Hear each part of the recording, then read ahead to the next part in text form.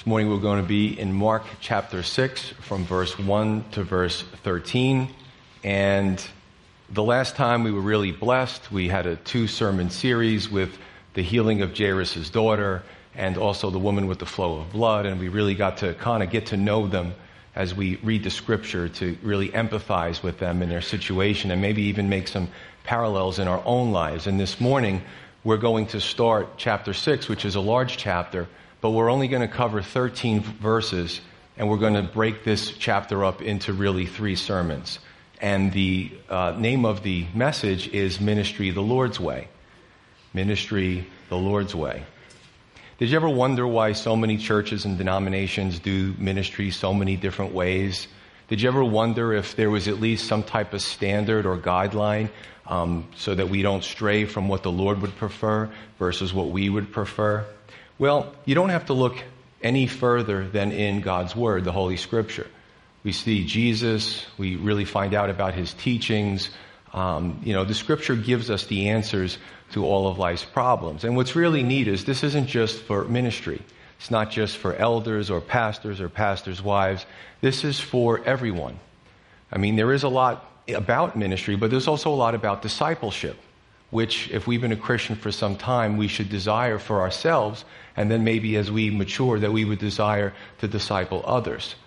We can just talk about how every Christian is endowed with some spiritual gift. Just like as you're born in the natural world, you have natural abilities. When you're born again, there's some spiritual abilities that God gives as well, and He expects us to use them. He expects us to bear fruit. John 15 tells us that.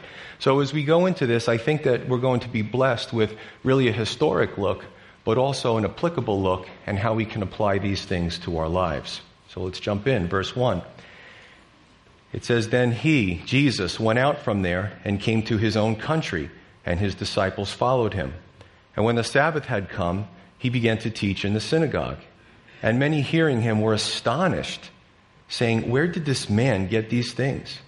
And what wisdom is this which is given to Him, that such mighty works are performed by His hands? Is this not the carpenter, the son of Mary, and brother of James, Joseph, Judas, and Simon? And are not His sisters here with us?' And they were offended at Him." I'll tell you, that one verse is really packed, because to call Him the son of Mary in that society was actually an insult. Who is this guy, this son of Mary? Well, you may say, well, Pastor Joe, well, maybe they believed in the virgin birth. Well, if they did, then they certainly wouldn't be criticizing or wondering how He could do these things. So it's either one or the other. The other thing that's interesting is His brothers and sisters are named in Matthew's gospel. You know, there's denominations out there that say Jesus was the only child. That's not true. It was a virgin birth, that's clear. But there was also brothers and sisters that were born afterwards. So you kind of see, as we go through the scripture, you separate church dogma or doctrines established by men for their own particular reasons versus what the scripture actually says. Remember, this is a biography of Jesus, these gospels. And Jesus said to them, "A prophet is not without honor except in his own country, among his own relatives, and in his own house." That actually happened with the Old Testament prophets as well. The closer they were to the people, that easy for me to say, familiarity breeds contempt, and we'll talk about that. Now He could do no mighty works there except that He laid His hands on a few sick people and healed them. And He marveled because of their unbelief. He marveled. We see this twice in Scripture that I know it's recorded of. He was amazed at their unbelief. Then He went about the villages in a circuit teaching. So Jesus comes into Nazareth. It's a place where He grew up. Remember, He's fully God and fully man. He existed from eternity past, chose to take the form of a man.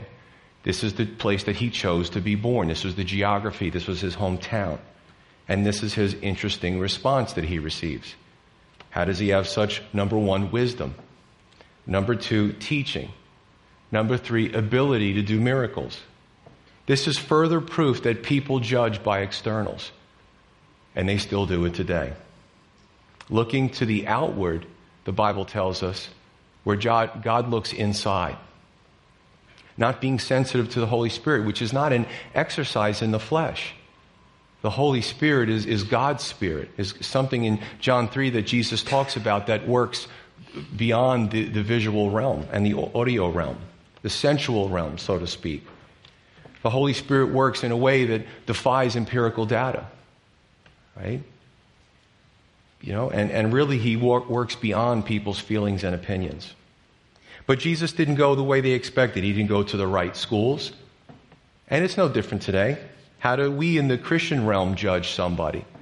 Do we say, well, maybe if they have thousands of people, it must be legitimate?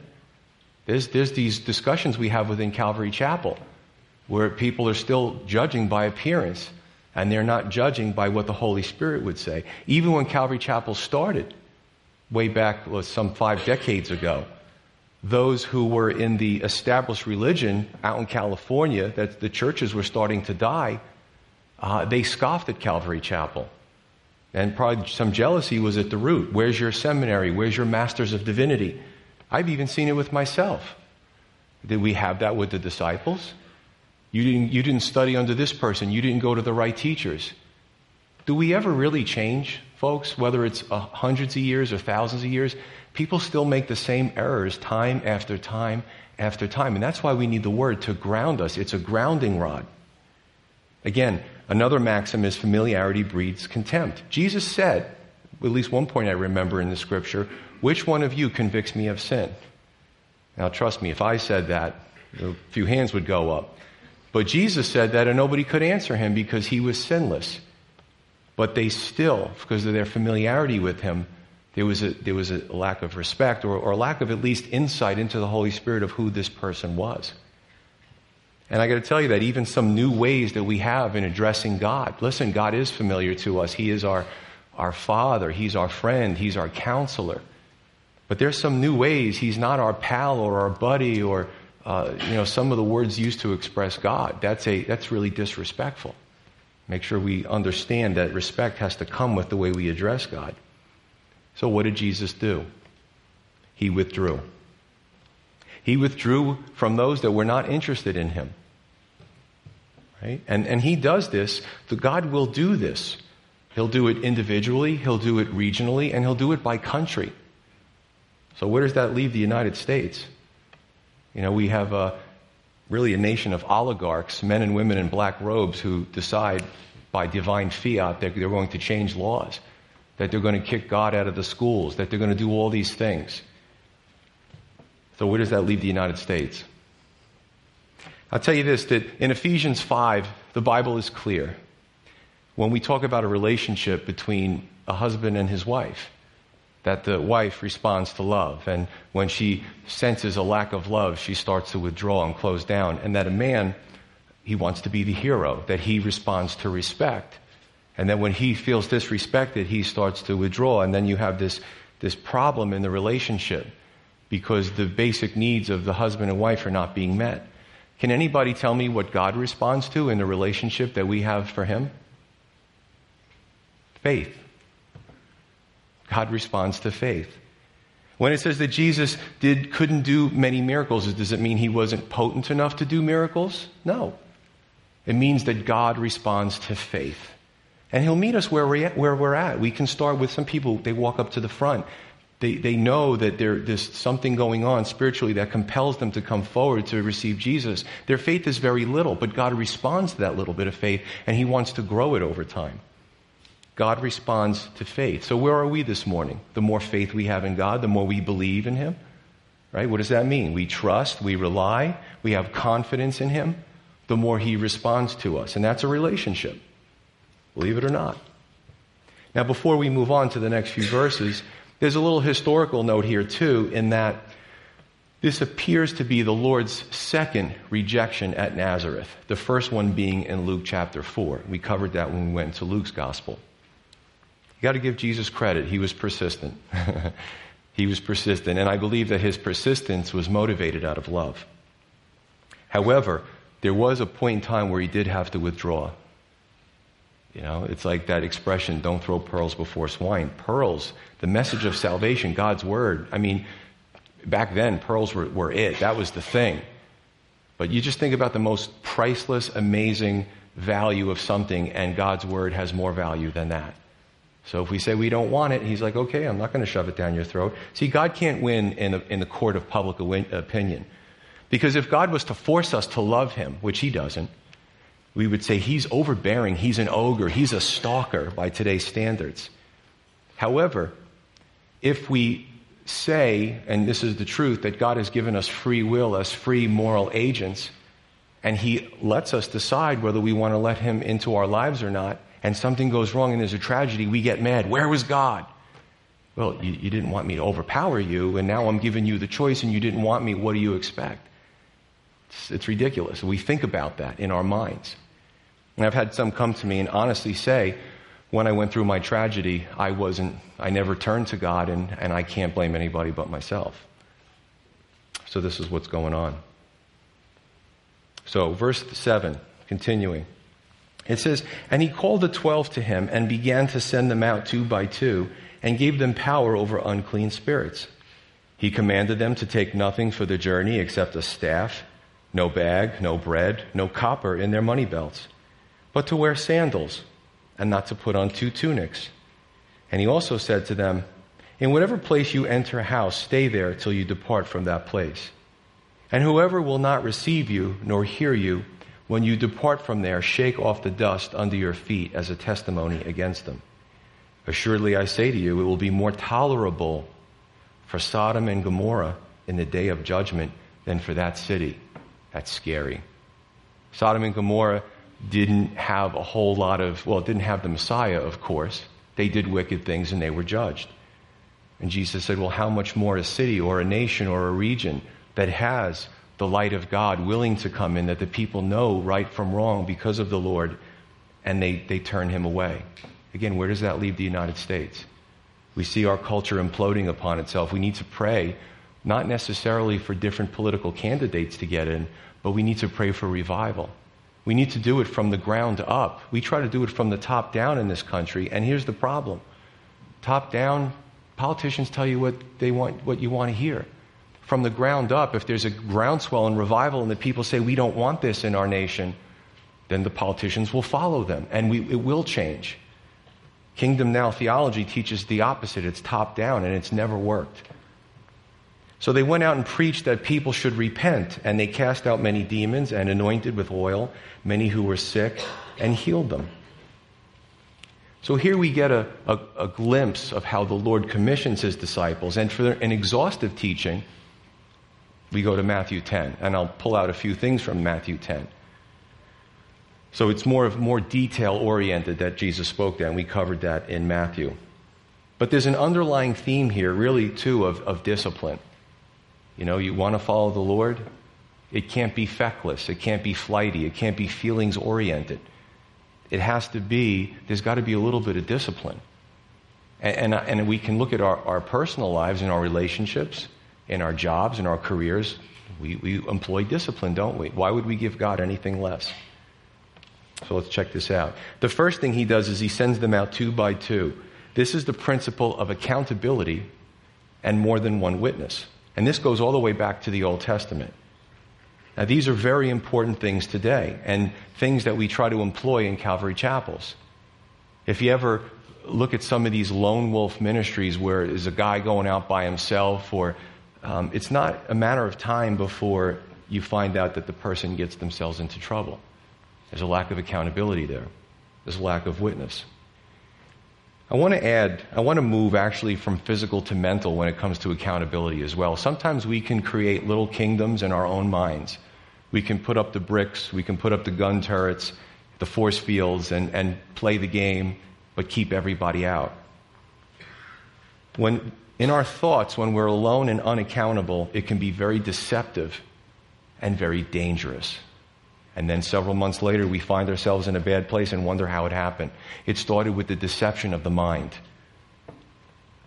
We all need Christian friends, good, solid Christian friends, to tell us when we run something by them, are you losing your mind? I mean, listen, in some form or another, have you heard that? Are you crazy? What, you kidding me? You know, you're going off the deep end. That's a true Christian friend. Not somebody telling us what we want to hear all the time. Hey, you need to test that with Scripture. You're going out there. Proverbs 27:6, faithful are the wounds of a friend, but the kisses of an enemy are deceitful. The second thing we see is he gave them power over unclean spirits.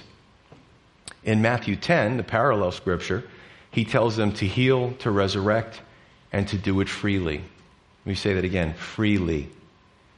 How did it get to be where churches charged for baptism, charged for things that were given out freely when the church was started? I mean, listen, it happens in a lot of houses of worship, but I'm just concerned about what's happening here. Can we really charge? I mean, wasn't it Simon the sorcerer who wanted the power that the apostles had, and he wanted to pay them for it? Right? And he was rebuked by Peter. Somebody correct me on that. I'm going off. I think I got it all right. But the point is that there were those that wanted this religious power, and they wanted to attach a dollar sign to it. And that was problematic. So Jesus said, do it freely. But the second point really that I wanted to make is that Jesus gave them power to do these things. He empowered the disciples, and he'll empower us with a force that's greater than any force in the physical world. Remember, we cannot use physical weapons to fight spiritual battles. Keep that in mind. Can't use physical weapons to fight spiritual battles. The third point, 8 and 9. It says, he commanded them to take nothing for the journey except a staff, no bag, no bread, no copper in their money belts, but to wear sandals and not to put on 2 tunics.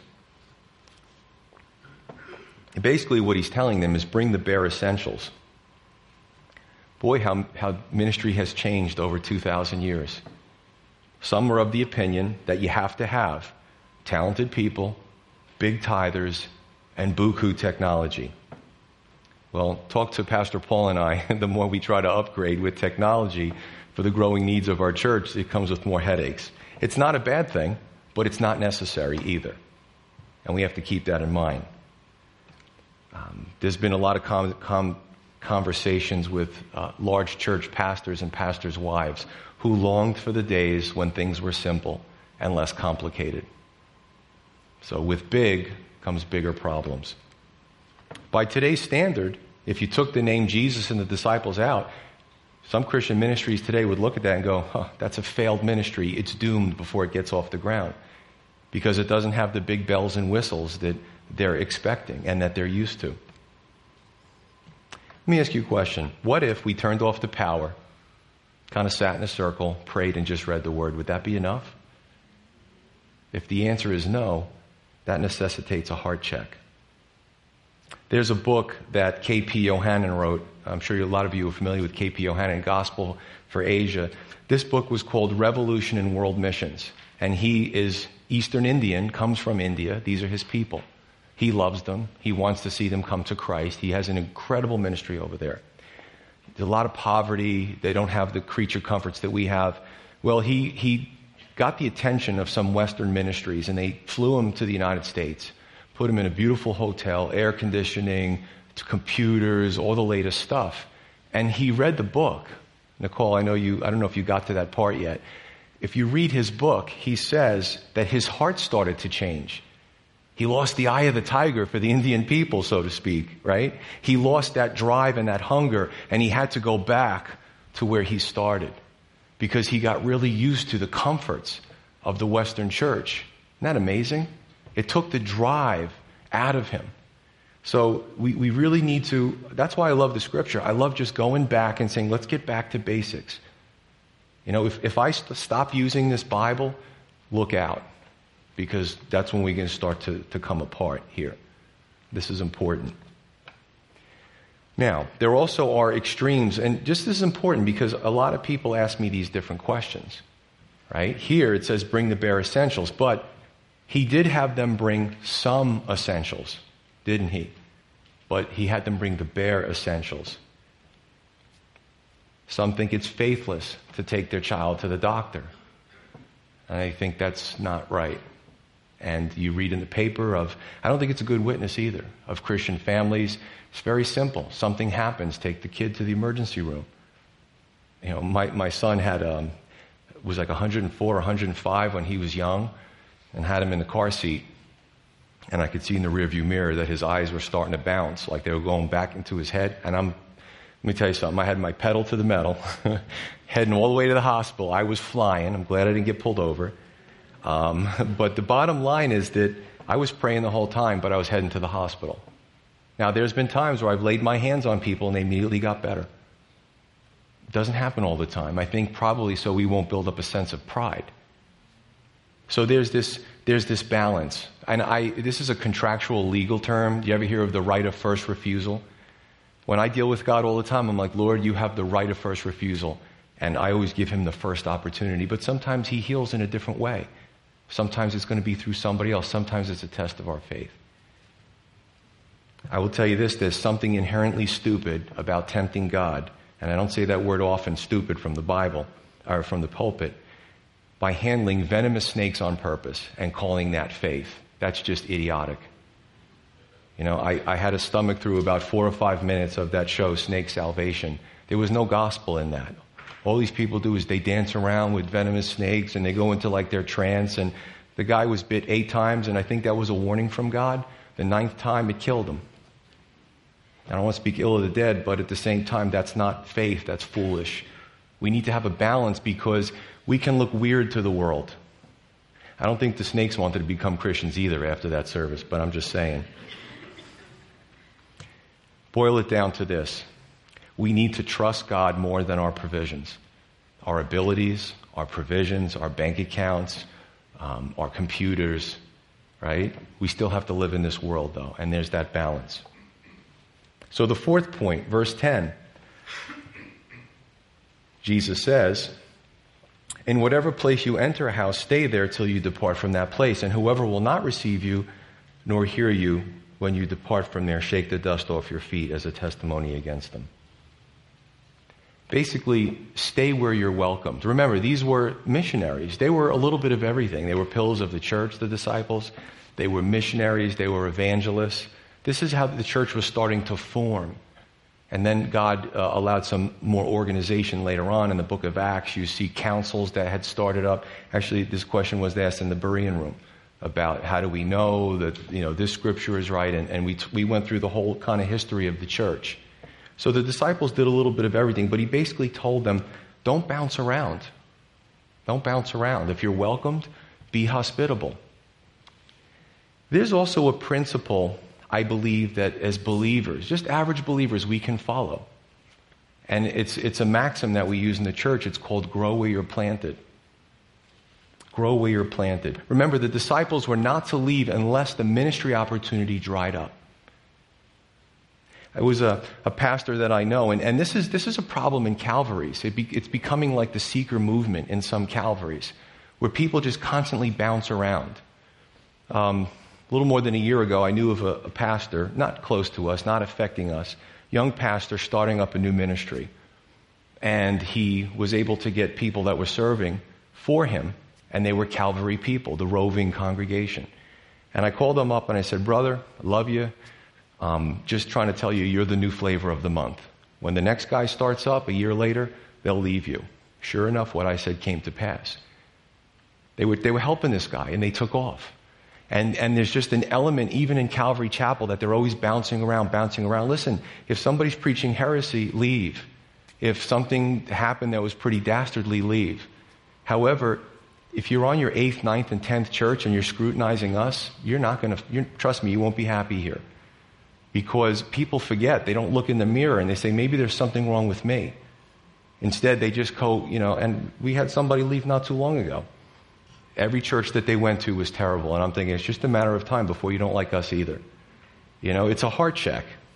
But don't bounce around. So these are principles. I call it the Christian wanderlust. There are some, they're always wandering. They're never satisfied. They're always moving around. Grow where you're planted. The 5th point, when he talked about if they don't receive you, when you depart, shake the dust under your feet. And they did that literally. It was a kind of a Hebrew type of thing that they did. That even the dust, click, click, click, click, let me leave even the dust from this town here. I don't want to take anything with me. It made a strong statement. But remember, they're rejecting the gospel. And he said it'll be more tolerable in Sodom and Gomorrah because the Messiah is here and he's doing miracles and they're still rejecting. So the fifth point is don't cast pearls before swine. And that's a hard thing. That's a hard thing. Right? We know that even 1st, 2nd, and 3rd John, if we're not to attend or tend to or be hospitable to those that preach Antichrist, anything against the Son of God or anything against the Trinity. We're not to entertain them. We have to shake the dust off of our feet. The sixth point, verse 12, and this is really important. It says, so they went out and preached that people should repent. Repentance. You turn on the TV and you look at the Christian TV ministries. If you do that, take note of how many of them actually talk about repentance. I guarantee you it's very low because it doesn't fit with their shtick. It doesn't fit with their, you tell people something that's hard to digest, they might not send a check. But repentance is very important. If we're making a cake, repentance is up there. It's the flour, it's the water, it's the eggs. It's important and it's non-negotiable because seriously, you go to somebody and you say to them, you need to be saved by Jesus. What are you talking about? I've never been arrested. I never cheated anybody. I'm upstanding in my community. What do I got to be saved from? If you don't teach them about sin and judgment and repentance, there's good reason for them to blow us off and ignore us. What is this Jesus stuff? What's your problem? Repentance is very important because the Bible says that all have sinned and fallen short of the glory of God. Because God's perfect. And He loves us and He wants us into His heaven, but we can't get there unless we repent. We have to stop walking in the world. We have to stop walking in our self-directed ways and realize what God says is truthful. The word confession. So we think of a confessional booth and there's a priest or somebody on the other end. But confession just means to agree with. Homologia, same word. We say with God, you know what I did yesterday, I see it in the scripture, it's wrong. I know it's wrong and I'm really broken up about this. Not confession is just going through your life as I did before I was a Christian. I just did whatever I wanted. There was no sin. Sin was fun to me. So keep that in mind. Repentance is very, very important. And we even as Christians need to repent because then we can become self-deluded in our thoughts. The seventh point here is from Matthew 10. Basically, he really goes into the fact that we're preaching salvation to a world that doesn't want to be saved. And he said basically to expect hatred. And I think what's worse as believers is when we get it from those close to us. Jesus spoke about familial ties, where some get saved and some are resistant, and there's contention and strife within the family. And in a sense, that's normal. Now, we want to love and we want to be, keep praying. And I've been blessed that many members in my family have been saved. Some still aren't, in my extended family. But I still love them. They're still related to me. I still go to events. But there's contention sometimes. And I'll tell you this. Sometimes, I know if we're really doing it right, the contention may be in the sphere of the Christian community. Carnal Christians. What are you better than us? Why are you trying to better yourself in a sense? Why can't you stay like the rest of us? We have all our little secrets. What happens in Vegas stays in Vegas kind of thing. What are you trying to, and they get threatened. If you try to better yourself, if they feel convicted, but they don't want to go with the conviction. If we want to be loved by all and are succeeding at that goal, that most likely we're compromising with some of God's truths because it doesn't jive with Scripture. Now, we're pretty much done with the scriptural portion for this morning. I want to go through quickly some 9 points of discipleship because discipleship is important and it really ties into this. Discipleship is something that if it's not practiced, churches die. What's the sense in going and learning, going to Bible college and going to service and amassing all this knowledge if we're not going to pour it into somebody else and help them in a practical way? So 9 points of discipleship. Because if a person says, and people do this, I want to be discipled, and they don't fully understand what it means, they can become disillusioned. So the first one, accountability. Right? Accountability. We have it in our professions, we have it in our relationships. we need to have it in the body of Christ. That's important. Number 2, discipleship means we lose our anonymity. We're not anonymous anymore. We step forward. And here's the thing, how do you step forward and say, I want to serve God, and then go back into blending into the fabric? Oh, I want to be unknown again. It's kind of one or the other. Jesus says, when you put your hand to the plow, don't look back. 3, transparency. Now, if I asked, and I had a show of hands, how many people want their pastors and elders and wives to be transparent? Everybody would raise their hand. Oh, but what about you? No, I don't want that. It's cool that the pastor lives in a fishbowl, but I don't want to live in that fishbowl. That's a little hypocritical, right? Transparency. If you're being discipled by somebody and they're doing it right, they will pry into your personal business at times because they love you. 4th, the expectations that the person being discipled will walk on their own. What would you do if you had a toddler who was at the age of learning how to walk, and every time they went to get up to walk, you picked them up, carried them? Oh, they're going to walk again, pick them up, carry them. The kid would never learn how to walk. So in a spiritual sense, there's going to be times where a person discipling you will step back and see if you can take a few steps on your own. That's important. Strengthening your spiritual legs. Here's another one. A person discipling you may pass you off at some point to another discipler. Now this played out perfectly, and I just love the story. Remember, John Mark wrote this gospel, but he went on the missionary journey with the Apostle Paul and Barnabas. And what happened? Oh, I can't take it. He left early. Well, Paul was a little upset about that. Barnabas, the son of encouragement, said, oh, next journey, let's try taking John Mark again. Paul said, absolutely not. And it caused a division between the Apostle Paul, this is in Acts, and Barnabas. And Barnabas says, well, I'm taking him. So he takes John Mark, and the Apostle Paul took Silas, and they went their separate ways. Now, I think in Mark's instance, he realized that if he blew it this time, probably nobody would take him again. And I would say that in his mind, this was the last gasp before the turnpike.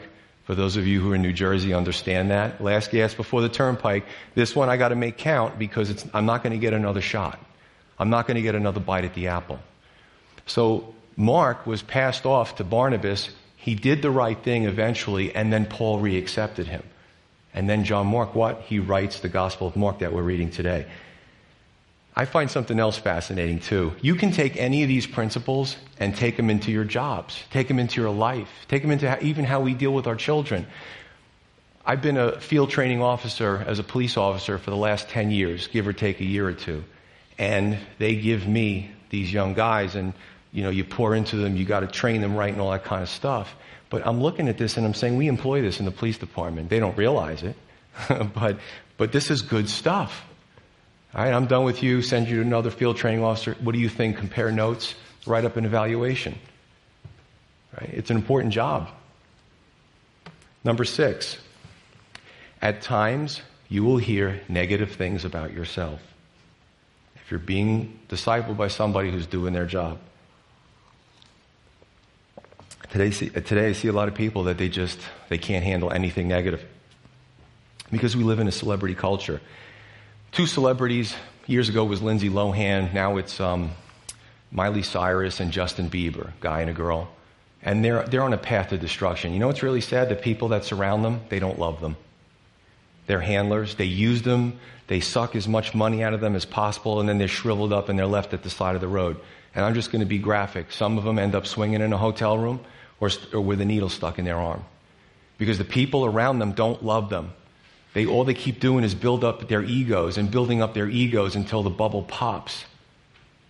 And you know what? As Christians, we need to love each other, to not treat each other like that either. To say the hard things when it needs to be said. Now, there's times that I'll preach and I'll invoke the name of Pastor Luis. I see a few chuckles back there. Some of you have been discipled by Pastor Luis. And he's hard, and he's still hard, and he's not going to change. And maybe today I'll call him up on the phone and say, hey, Luis, I talked about you today. And I'll hear on the other end, hey, hey, hey, hey. He doesn't even ask me what I say because he knows what I'm going to say, And he's not changing. But we will hear hard things about ourselves. When we go into discipleship and we have somebody come alongside of us, do we expect that they're just going to tell us wonderful things? Are we God's gift to discipleship? If that's the case, we don't need somebody above us. And I heard this quote too. The moment that we stop being teachable is the moment that we should stop teaching. I still have to be teachable. I haven't arrived. Trust me. Ask my wife. I'm not perfect. Hey, that was a little bit too loud. I didn't like that. Don't ask him. All right, let's move on here. 7, expectations to apply biblical principles to your life and expectations that you produce fruit. Now that's John 15. As a matter of fact, John 15 is so strong that Jesus says, I am the vine, you're the branches. If the branch doesn't produce any fruit, which is almost impossible for a walking Christian, but there's some people in the church that are not really Christians. They're just in the church for different reasons. If there's no fruit, Jesus says, I cut off the branch. It'll wither up and shrivel, and it's thrown into the fire. That's not a good picture. I don't care how you want to translate it. That's not a pretty picture. So there's going to be an expectations at some point to produce fruit. Number 8, there'll be an expectation to apply training in the form of serving. We can never consider ourselves mature, I don't care how old we are, if we don't serve. We must serve the Lord in some capacity. Bless you. Number 9, life may become more challenging. And when we step up to the plate, and I've seen this, to serve the Lord, sometimes life becomes more difficult. And some in their incipient stages will say, why did I do this? Why did I raise my hand? And I try to encourage them, stick with it. Because the Lord is testing you. You've raised your hand. You want to be better. The Lord needs to do something. He needs to increase your faith. He needs to strengthen you. He needs to help you to become more patient with others, to be more compassionate. And it just doesn't happen by you stepping up and saying, I'm here. You go through this refining process.